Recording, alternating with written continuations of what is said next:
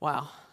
Well, it's certainly good to be back with you, and I just want to be honest with you for a minute. I've been looking forward to this morning for about a week now. I've spent the last week up in Decatur, which is part of Atlanta, or at least it feels like part of Atlanta, going to school, working on my doctorate, and I've been looking forward to this week, and it was just so good on Friday and Saturday to go by the Pittman Park Fair booth. Once I got back, Fair booth, when I got back in town to see some of you, and last night we were handing out like fried Twinkies and hot dogs and chicken fingers and French fries and all this good stuff, calorie good stuff, calorically charged good stuff out the windows. And I just took a step back and looked around the room at the diversity of people that were there.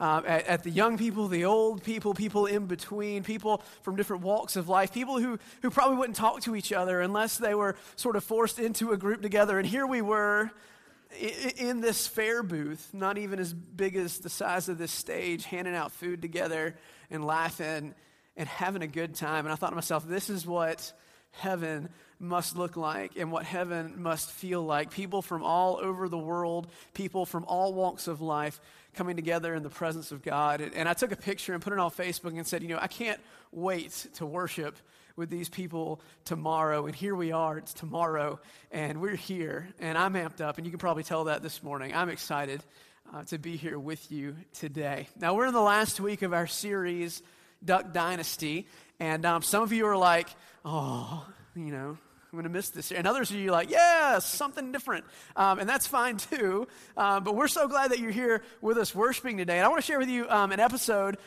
in the episodes of Duck Dynasty, in the series of Duck Dynasty, that happens when Jace, Uncle Si, who is crazy, and we know this, you have Jace and Uncle Si, and you have Godwin, and you have Martin, these guys who are in the duck call room, and they're sitting there one day, and Godwin's stomach keeps grumbling. Have you seen this episode? Godwin's stomach keeps grumbling. And Godwin is about 3 times the size of me. He's a big boy. And so when his stomach grumbles, everyone in the room can hear it. And so they come up with this idea. All right, what are we going to do? We can't listen to Godwin's stomach rumble all day. So they decided we're going to go to this brand new donut shop across town called Haskell's Donuts. We're going to go to Haskell's Donuts, and we're going to get the most delicious treat in the entire world, a hot, fresh, glazed donut. Now, how many of you have ever had that late night urge when you were driving? Yeah, the late night urge. And maybe you were in Savannah. Maybe you've had this experience. You're in Savannah and you're driving down Abercorn and you're like, I'm kind of hungry, kind of snackish. And then the light at the Krispy Kreme donuts flashing, saying hot, fresh donuts, and you can't help it. You're just drawn to it like a moth to a light, and there you are in line, with, 24 donuts. I don't know how many donuts you eat. I don't eat that many, but maybe you have 24 donuts, and you're just pigging out because hot, fresh donuts. That's where it's at, right? This is what these guys are feeling. They're like, of course, we have to go get some hot, fresh donuts. We just can't stand it anymore. And Jason, in fact, says, you know what? I would shave my beard for a hot donut. I'd shave my beard if it meant I could have hot donuts. And so they all head down to the bakery, and as they sit down, Uncle Si, crazy Uncle Si, says, I bet I can eat more donuts than the rest of you. Now, if you've seen Uncle Si, he's the size of my arm. He's a little scrawny, skinny guy with this gigantic beard. He's a little tiny guy. And they're all like, no. Big old Godwin's like, no, you can't eat more than me. Look at me. You can't eat more than me. And Martin is about the same size. And he says, you can't eat more than me. And Jace is always up for a challenge. So he's like, I can eat more than you can. So they all put their money in a little pot, and they open up a tab, and they start eating donuts, right? They start eating these donuts, these hot, fresh donuts. And you see Martin over there, and he's just cruising through about the first 6 donuts. Now, 6 donuts, a lot of donuts, all right? Let's just be honest. 6 donuts is a lot. He's just cruising through. You see Martin over there next to him, and he's just eating and eating and eating. Well, they get through the first box of donuts, and they're starting to feel it. You ever eat too much fried food? Maybe you were at the fair this week, and you ate too much fried food, and you start to get that feeling, and you're sweating. Well, all of a sudden, Godwin and Martin start sweating. And Jace is over there looking at him. But Uncle Si, what's he doing? He's over there just putting donuts down. Uncle Si eats 32 donuts. How is this humanly possible?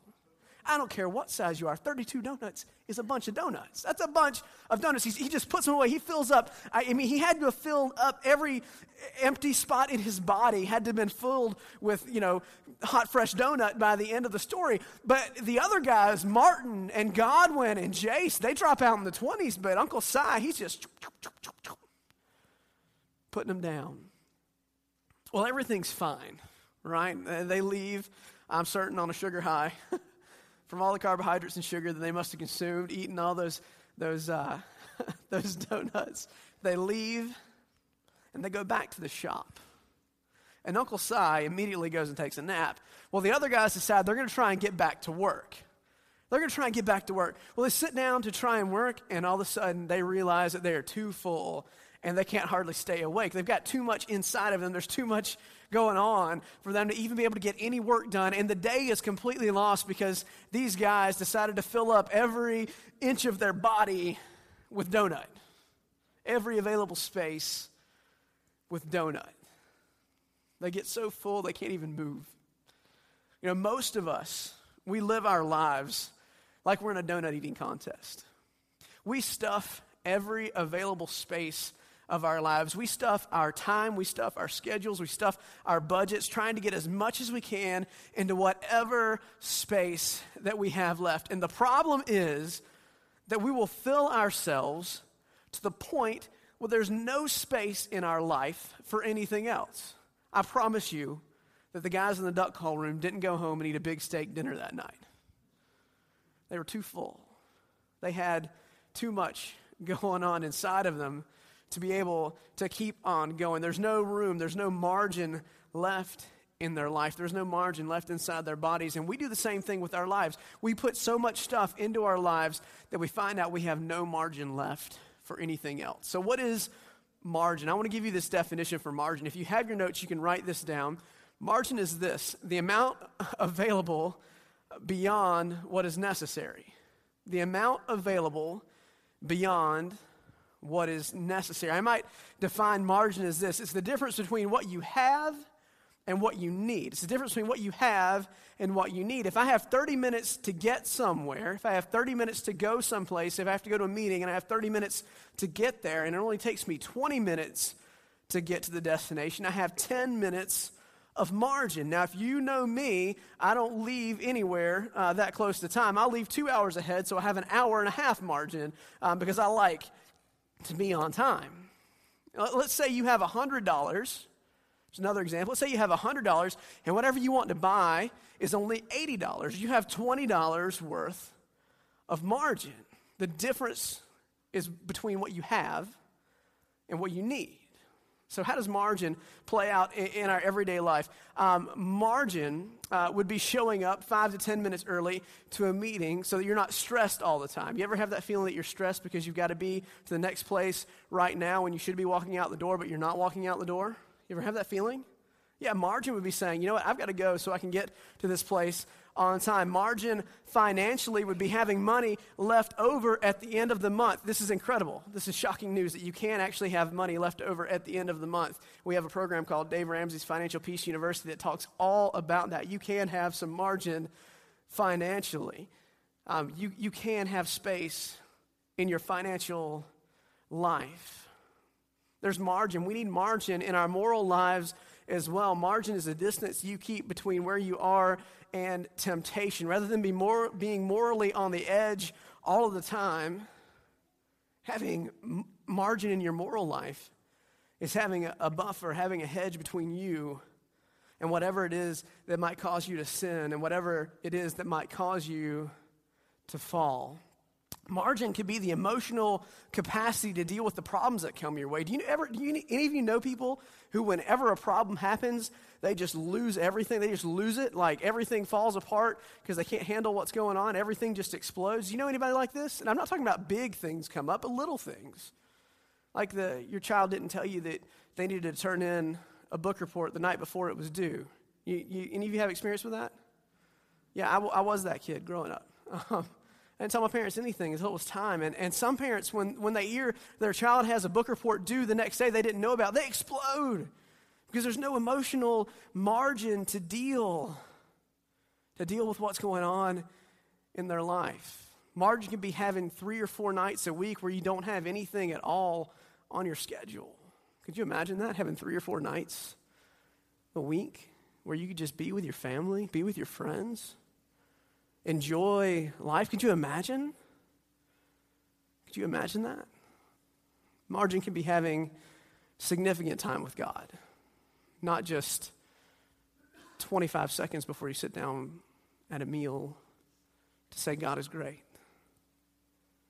Margin would actually be having time to sit down in the presence of God, spending quality time with God. Simply put, margin is exactly what most of us don't have.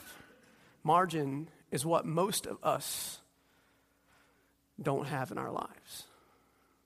Because the temptation for all of us, I know the temptation for me, is to fill up every available second of my life with something. To fill up every moment with something. And so I find myself so busy that I'm not able to do the things that actually give me life. Do you know what I'm talking about? You get so busy doing stuff, you can't do the stuff that actually matters. It's because you don't have margin in your life. If you open up your Bible to Ephesians chapter 5, verses 15 to 17, there's some verses that I hope can sort of establish a trajectory for what we're going to be talking about for the rest of the morning. These verses from Ephesians 5, 15 to 17 talk about us and how we live our lives. This is what Paul says to us in Ephesians 5. He says, "Be very careful then how you live your life, not as unwise, but as wise." Be very careful, because if you're not very careful, if you're not very careful with the way that you live your life, there's going to be this pull in your life away from the important things to the urgent things. Away from the important things in life to the urgent things. Paul says we got to fight against that pull. That we need to keep the important things first in our heart, first in our life. We've got to keep the important things. We've got to keep the main thing in whatever it is that we find ourselves doing. We've got to fight against the pull of culture.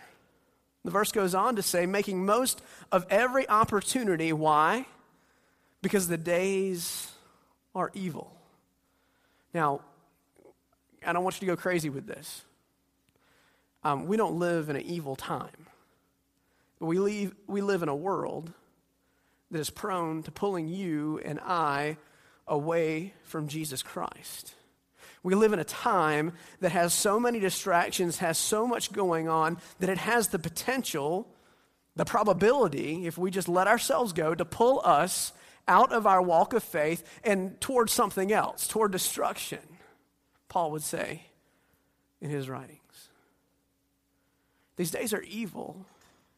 Not because bad things are happening, but because they have the potential to pull us out of the presence of God and out of the purpose that God would have for our life.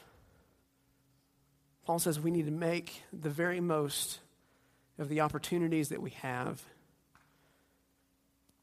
because all we have is today. Because all we have is this moment. If you looked at your schedule today, if you looked at what you had on your schedule for the rest of today, what would you say that your life is about? How about Monday? If you looked at your schedule for Monday, if somebody who didn't know you just sat down and opened up your calendar and looked at Monday and all the things that you have stacked in on Monday, what would they say that your life is about? Some of us would be shocked because we'd be all about work. Or we'd all be all about chauffeuring our kids from place to place. And neither one of those are bad things. Those are good things. But if we allow too many good things, too many hot, fresh donuts to fill us up, there'll be no room for anything else. Someone said this, and I believe this, that if Satan, who's our enemy, can't make us really, really bad, what he'll do is try and make us really, really busy. If Satan can't make us really, really bad, Satan will make us very, very busy, because he knows that if we're very, very busy, if we have too much going on in our lives, there'll be no margin, there'll be no room for us to stay in relationship with God. So many of us, we are consumed and we are obsessed and we are possessed by accomplishing urgent things, and we miss out on the important things in this life. So there's great danger in donuts. There's great danger in even good things in our life because they have the potential to fill us up so that there's no room left. So I want to share with you a couple things that happen when margin in our life decreases. When margin decreases, first, your stress increases. You know this, that if you have to run from appointment to appointment to appointment to appointment, or you have to get the kids from soccer practice to the other side of town to dance, this is my life now, from soccer practice over to dance, over to gymnastics. We went through a season where we were doing that with Addie, our oldest daughter. We were just running from place to place to place to place, doing all kinds of good things. But because we didn't have margin, our stress level went way up. My stress level, Stephanie's stress level, we were constantly worried about where Addie had to be next and who was going to get her there. So we were constantly shuffling meetings and appointments and phone calls to make it all happen. And at the end of the day, we were just exhausted. When your margin decreases, your stress level increases. You know this in your family budget, right? When you start getting down low on the account balance, your stress level goes up, right? Especially if it's like the 15th of the month. You know, you've only been through half the month. You've spent 3/4 of your money, and you're looking at things, and you're saying, what are we going to do? And your stress level goes up because there's no margin there. There's no space. There's no space for anything else. If your financial margin decreases, the stress in your marriage, the stress in your life will increase. It will. Number two, as your margin decreases, your relational intimacy, it also decreases. As margin in your life, as the space you have in your life decreases, your relational intimacy also decreases. You see it all the time. Those of us who are busy, we are frustrated and we are challenged. Our mind disengages from everything else that's going on because we're worried about the next thing, the next thing, the next thing. When I was in seminary, this is very much where I was. I was very much focused on the next thing. And so we'd get out of class and my wife would be there saying, what do you want to go eat? Where do you want to go? And I can't even think about that because I'm worried about the book I've got to read for the next class because I've got to do the next thing and get the next thing done. And so I was hurried, and our relationship suffered because of it.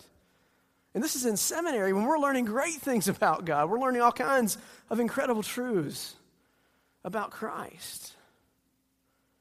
Whenever the margin in your life decreases, relational intimacy also decreases. You ever have this happen? You go out to dinner and you see a family sitting at the table. Maybe you're out at El Sombrero and you walk through, and you know how you can kind of see people at El Sombrero. In all the El Sombreros, you can walk past and see what people are doing at the tables. We were out a few weeks ago and we're walking by this table, and there's a family sitting there, and Stephanie and I were like, oh, cool, a whole family out to eat at El Sombrero. And so as we walked past, what we realized is that this family wasn't sitting there praying. They all had their heads down like this, and we thought, family out to eat, they're all praying. We walked by, they all have they're all text messaging. They're all on Facebook. I got real convicted in that moment because I'm that guy too. They had no margin in their life. And because they had no margin for the way they dealt with social media and Facebook and friends, it had taken over this dinner time that should have been spent with the family. So we made a rule now. When we go out to dinner, we take our cell phones and we put them face down on the table. We actually had to do this in our staff meetings here at the church too. We made this rule that we take all of our cell phones because we can be so distracted by our technology, and because we don't practice good margin with our technology and our social media stuff, that we actually put all of our cell phones face down on the table during staff meetings so we don't get distracted. So we can create margin and space for us to have real conversations about life and faith and ministry. Because the depth of our relationships as a staff were shrinking because we didn't have a whole lot of margin working. So why is it that most of us, we live marginless lives? Why is it that so many of us plan to slow down one day, but we never can seem to get to that way? Why is it that we can't find financial margin in our lives? Why is it that we can't find a margin that allows us to not be so busy in our lives? One of the reasons is because we keep saying yes. We keep saying yes to everything that comes our way because we look out at our world and we see the things that are coming our way, and they're all good things. They're all hot, fresh, Krispy Kreme donuts. And who wouldn't want another? You can do too many good things. And all those good things can squeeze your relationships down to nothing. Even your relationship with God, down to nothing. You can even be too busy at the church. Did you know that? You can be too busy at the church. So busy that you don't have time for a relationship with God. How messed up is that? All good things, but too many good things. No margin. Crushes us. So Paul writes in Romans that we shouldn't conform to the pattern of this world. He says, look at the world. There's lots of good things out there. But don't conform to the pattern of living in this world. Instead, be transformed by the renewing of your mind so that you can know what the will of the Father is. This is what Paul says to us. He says, listen, don't go after the pattern of this world that says fill up every available space, fill up every inch of your life. Instead, take a step back and look at those things that are going to really give you life. That are really going to allow you to become the person that God is calling you to be, and say yes to those things. And then have the courage and the strength to say no to good things so that you can take hold of better things, You and I need to practice saying no. Saying no. So we're going to do that real quick. Are you ready? Okay, no, you're going to say no, not yes. Okay? Ready? On the count of 3, we're going to say no. All right? 1, 2, 3, no. That was good, Chip. Some of you know that you need to practice this, so let's do it again. Are you ready? 1, 2, 3, no. Do you need another meeting on Friday afternoon at 6:30? No. Do you need another activity on Sunday? No, you don't need another activity. Do you need some space in your life to hear the voice of God? Yes. Do you need some space in your life, some time in your life to spend with your family? Do you want time in your life to spend with your family? The only way you can say yes to that is to say no to some other things that are going to ask. So maybe that's not you. Maybe you feel like I'm just hopeless in this. There's no way I'm able to do this. Well, this is where the words of Christ become so powerful for us. This is where the words of Jesus Christ matter so much, because Jesus addresses this directly. He looks in our lives and he says, I see all of you are busy. All of you have lots going on. All of you have the potential to squeeze God's presence out of your life. And so I'm going to give you these words. These words are from Matthew chapter 11, verses 28 to 32. Matthew chapter 11, verses 28 to 32. And it says there, Jesus says, come to me, all you who are weary. Come to me, all you who are weary and who are carrying heavy burdens, and I will give you rest. Take my yoke upon you and learn from me, for I am gentle and humble in heart, and you will find rest. You will find rest for your souls, for my yoke is easy and my burden is light. There are times in my life when I need to hear those words. When I need to hear that I don't have to keep up with the Joneses or the Smiths or the whoever's. of this world, when I don't have to keep filling my life. I need to hear sometimes that Christ says to me and says to you and says to all of us to bring our burdens, to bring all the stuff that we've said yes to and lay it down at the foot of the cross. Because it's there in that moment when we surrender those things that we've said yes to, when we surrender those things at the foot of the cross, that we can begin living a new life.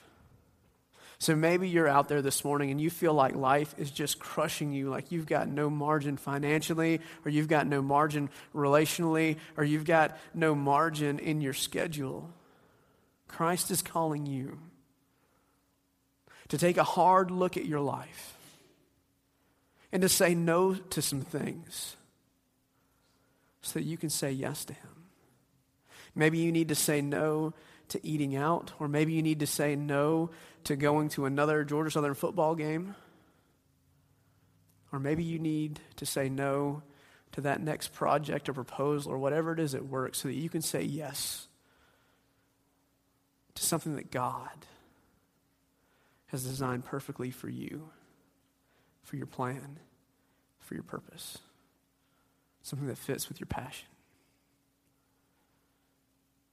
I want to encourage you this week to start saying no to all the good things. Not all the good things, but some of the good things, so that you can take up the great things that God has in store for you. Would you pray with me this morning?